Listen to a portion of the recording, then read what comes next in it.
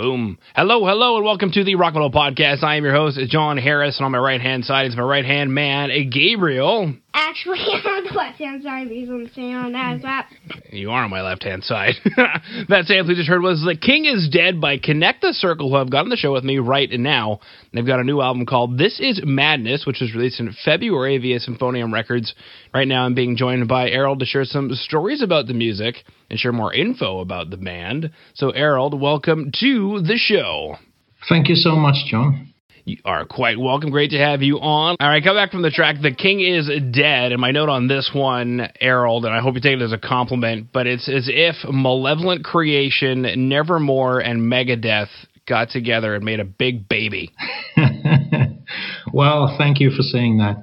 I guess, we write sort of our music, we take a little bit here and a little bit there and put it together, and hopefully it still, sounds like us. But yeah.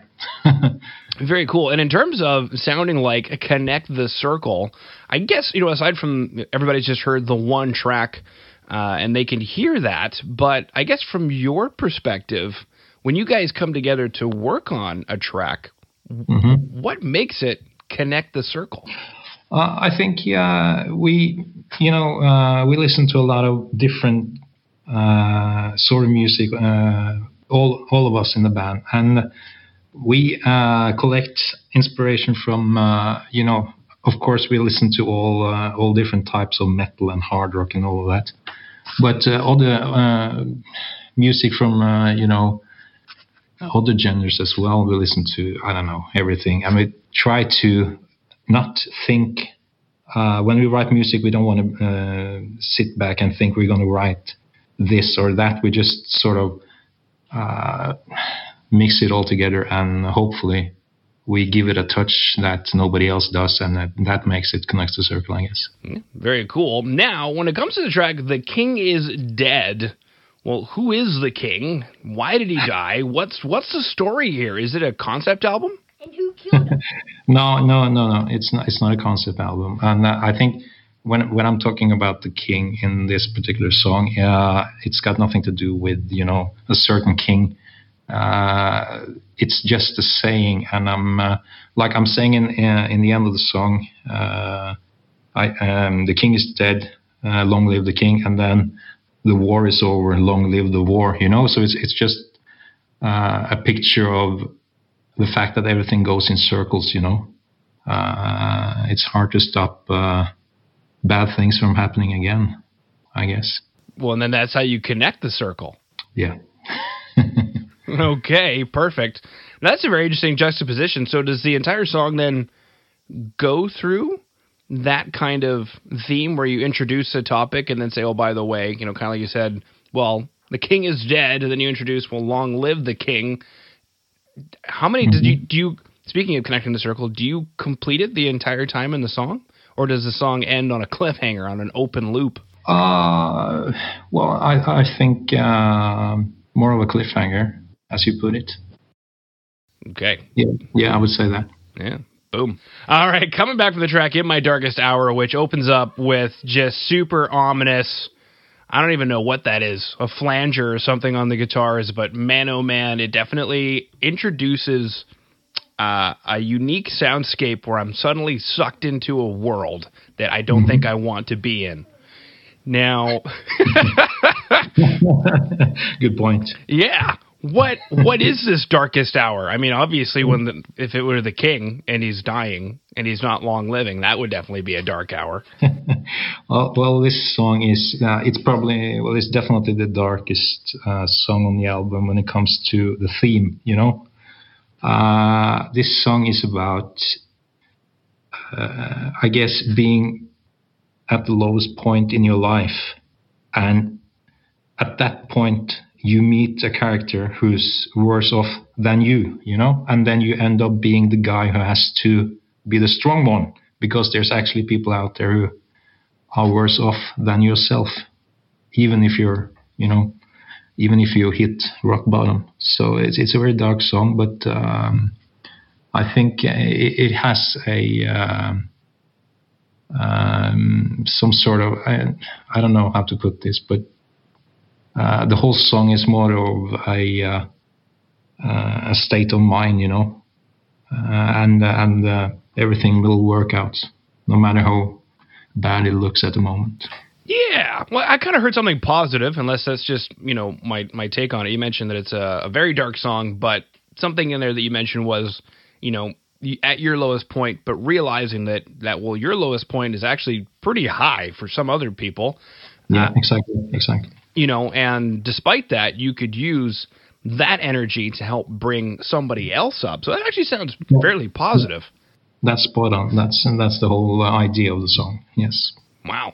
The funny thing is, especially with regard to what's going on now, where people are asking us like, "Oh, how's your marriage holding up?" Well, it's the best it's been because we're best friends and we've been hanging out at home, and people are kind of like, "Huh?" Or how's your relationship with your kids? Oh, it's the best it's ever been because we're best friends and we're hanging out at home. Like it's great, and we've noticed that there's quite a few people that are not handling this situation as best as possible, and we're kind of getting a little bit of that envious derision, you could say, from some people out there, especially from neighboring cities. Our city's doing great. We're releasing lockdown, but our other major city, 2 hours from us, has got more cases than whole provinces next door. So if I'm chatting with somebody from there, they don't sound the same as we sound up here. So it's very interesting how what we consider to be our rock bottom and everything can be a place of envy for other people. Exactly, and that's something you should keep in mind from time to time, because you get stuck in your own bubble, and sometimes you don't realize that. Wait a minute, it's not that bad, everything will work out.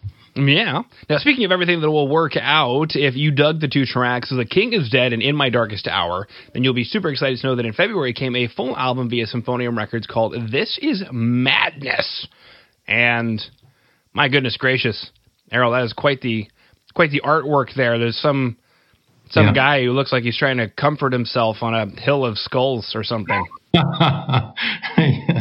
Yeah, the artwork is pretty out there, and the Hill of Skull things is, of course, based around the song with the same name. So we put some of the songs in the same picture with this guy. So I don't know. I didn't design this myself, but I guess it comes from a twisted mind as well.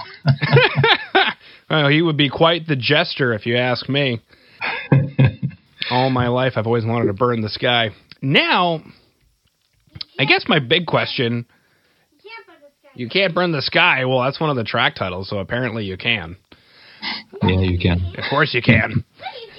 All right, now, the album, This Is Madness. These two tracks that we heard, The King is Dead and In My Darkest Hour, I think give a broad... there's quite a bit of breadth, I would say, to the album. Mm-hmm. But hearing from you, what should we expect when we pick the record up? Is it similar to these two tracks? Both yes and no, I guess, because these, as you say, these tracks they're quite different from each other. But I think the whole album. Every song sounds like Connect the Circle, but there's certainly some fast songs, some slow songs, and so there is. It sounds like an album, but still, the songs are quite different. So it's more of a package, I think. So if you put on one song, you won't exactly know what Connect the Circle are. You need to hear a few more, I guess. Okay, very cool. Now, I guess my next question is, something that you had mentioned is, obviously the band name is called Connect the Circle. The first track, The King is Dead, plays on that. Is that a theme that recurs throughout the album? No, not really. At least I wasn't thinking like that when I wrote the lyrics. So, no, not really. Okay. Perfect. Now, when it comes to the title, This Is Madness, when you guys were sitting down to put the album together, is it just a moniker? Like, This Is Madness? Is it just a name? Or is there a theme that maybe runs through the album? No, this is actually the title. This is Madness is actually the title of the last song on the album. Is called United States of Oppression, and I spent so much time trying to figure out the vocals on that one. So eventually, I wrote totally different lyrics and another melody on top of the guitars and everything. And that was called This Is Madness. And then I just tossed it all away because I wasn't happy with it. So I wrote new lyrics and a new melody, which ended up as United States of Oppression. But our guitar player, Kenneth, he always thought that the title, This Is Madness, was sort of a cool title. So he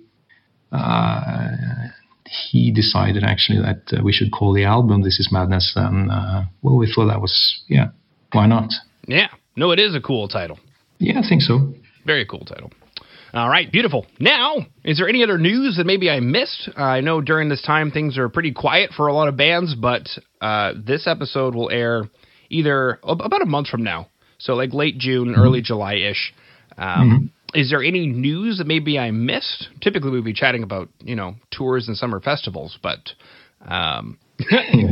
can't ask any of those questions. No. All of that got cancelled. We had quite a few gigs coming up, and we had to cancel all of them, of course. So what we did, we sort of separated ourselves. We didn't rehearse for a while because of the whole Corona situation. But we decided to spend the time writing new music instead. So we've been writing our asses off for the past couple of months. Basically we've written our next album because of the whole pandemic situation. So that's a good thing. Yeah, absolutely. Abso-freaking-lutely. All right. Well, silly question to ask you at the end of the interview. I'm such a jerk. Am I saying your name correctly? Is it Arold? No, it's not. None of the above. None of the above. All right. Well, I can teach you, but because in Norway we have this sharp R. We don't say R. We pronounce it differently. So instead of R, we say R. R. So it's Arild instead of Arild. Wow. And I've tried to teach a few Canadians and Americans over the years, but none of them get it right. So don't even bother. Don't even bother. All right. Well, Arild. That's the best I can try. I speak Spanish. Sorry? They roll their R's in Spanish and in Russian, so I'm used to rolling R's, but that's Arild. Pretty close. All right, you hear that, son? I'm practically Norwegian.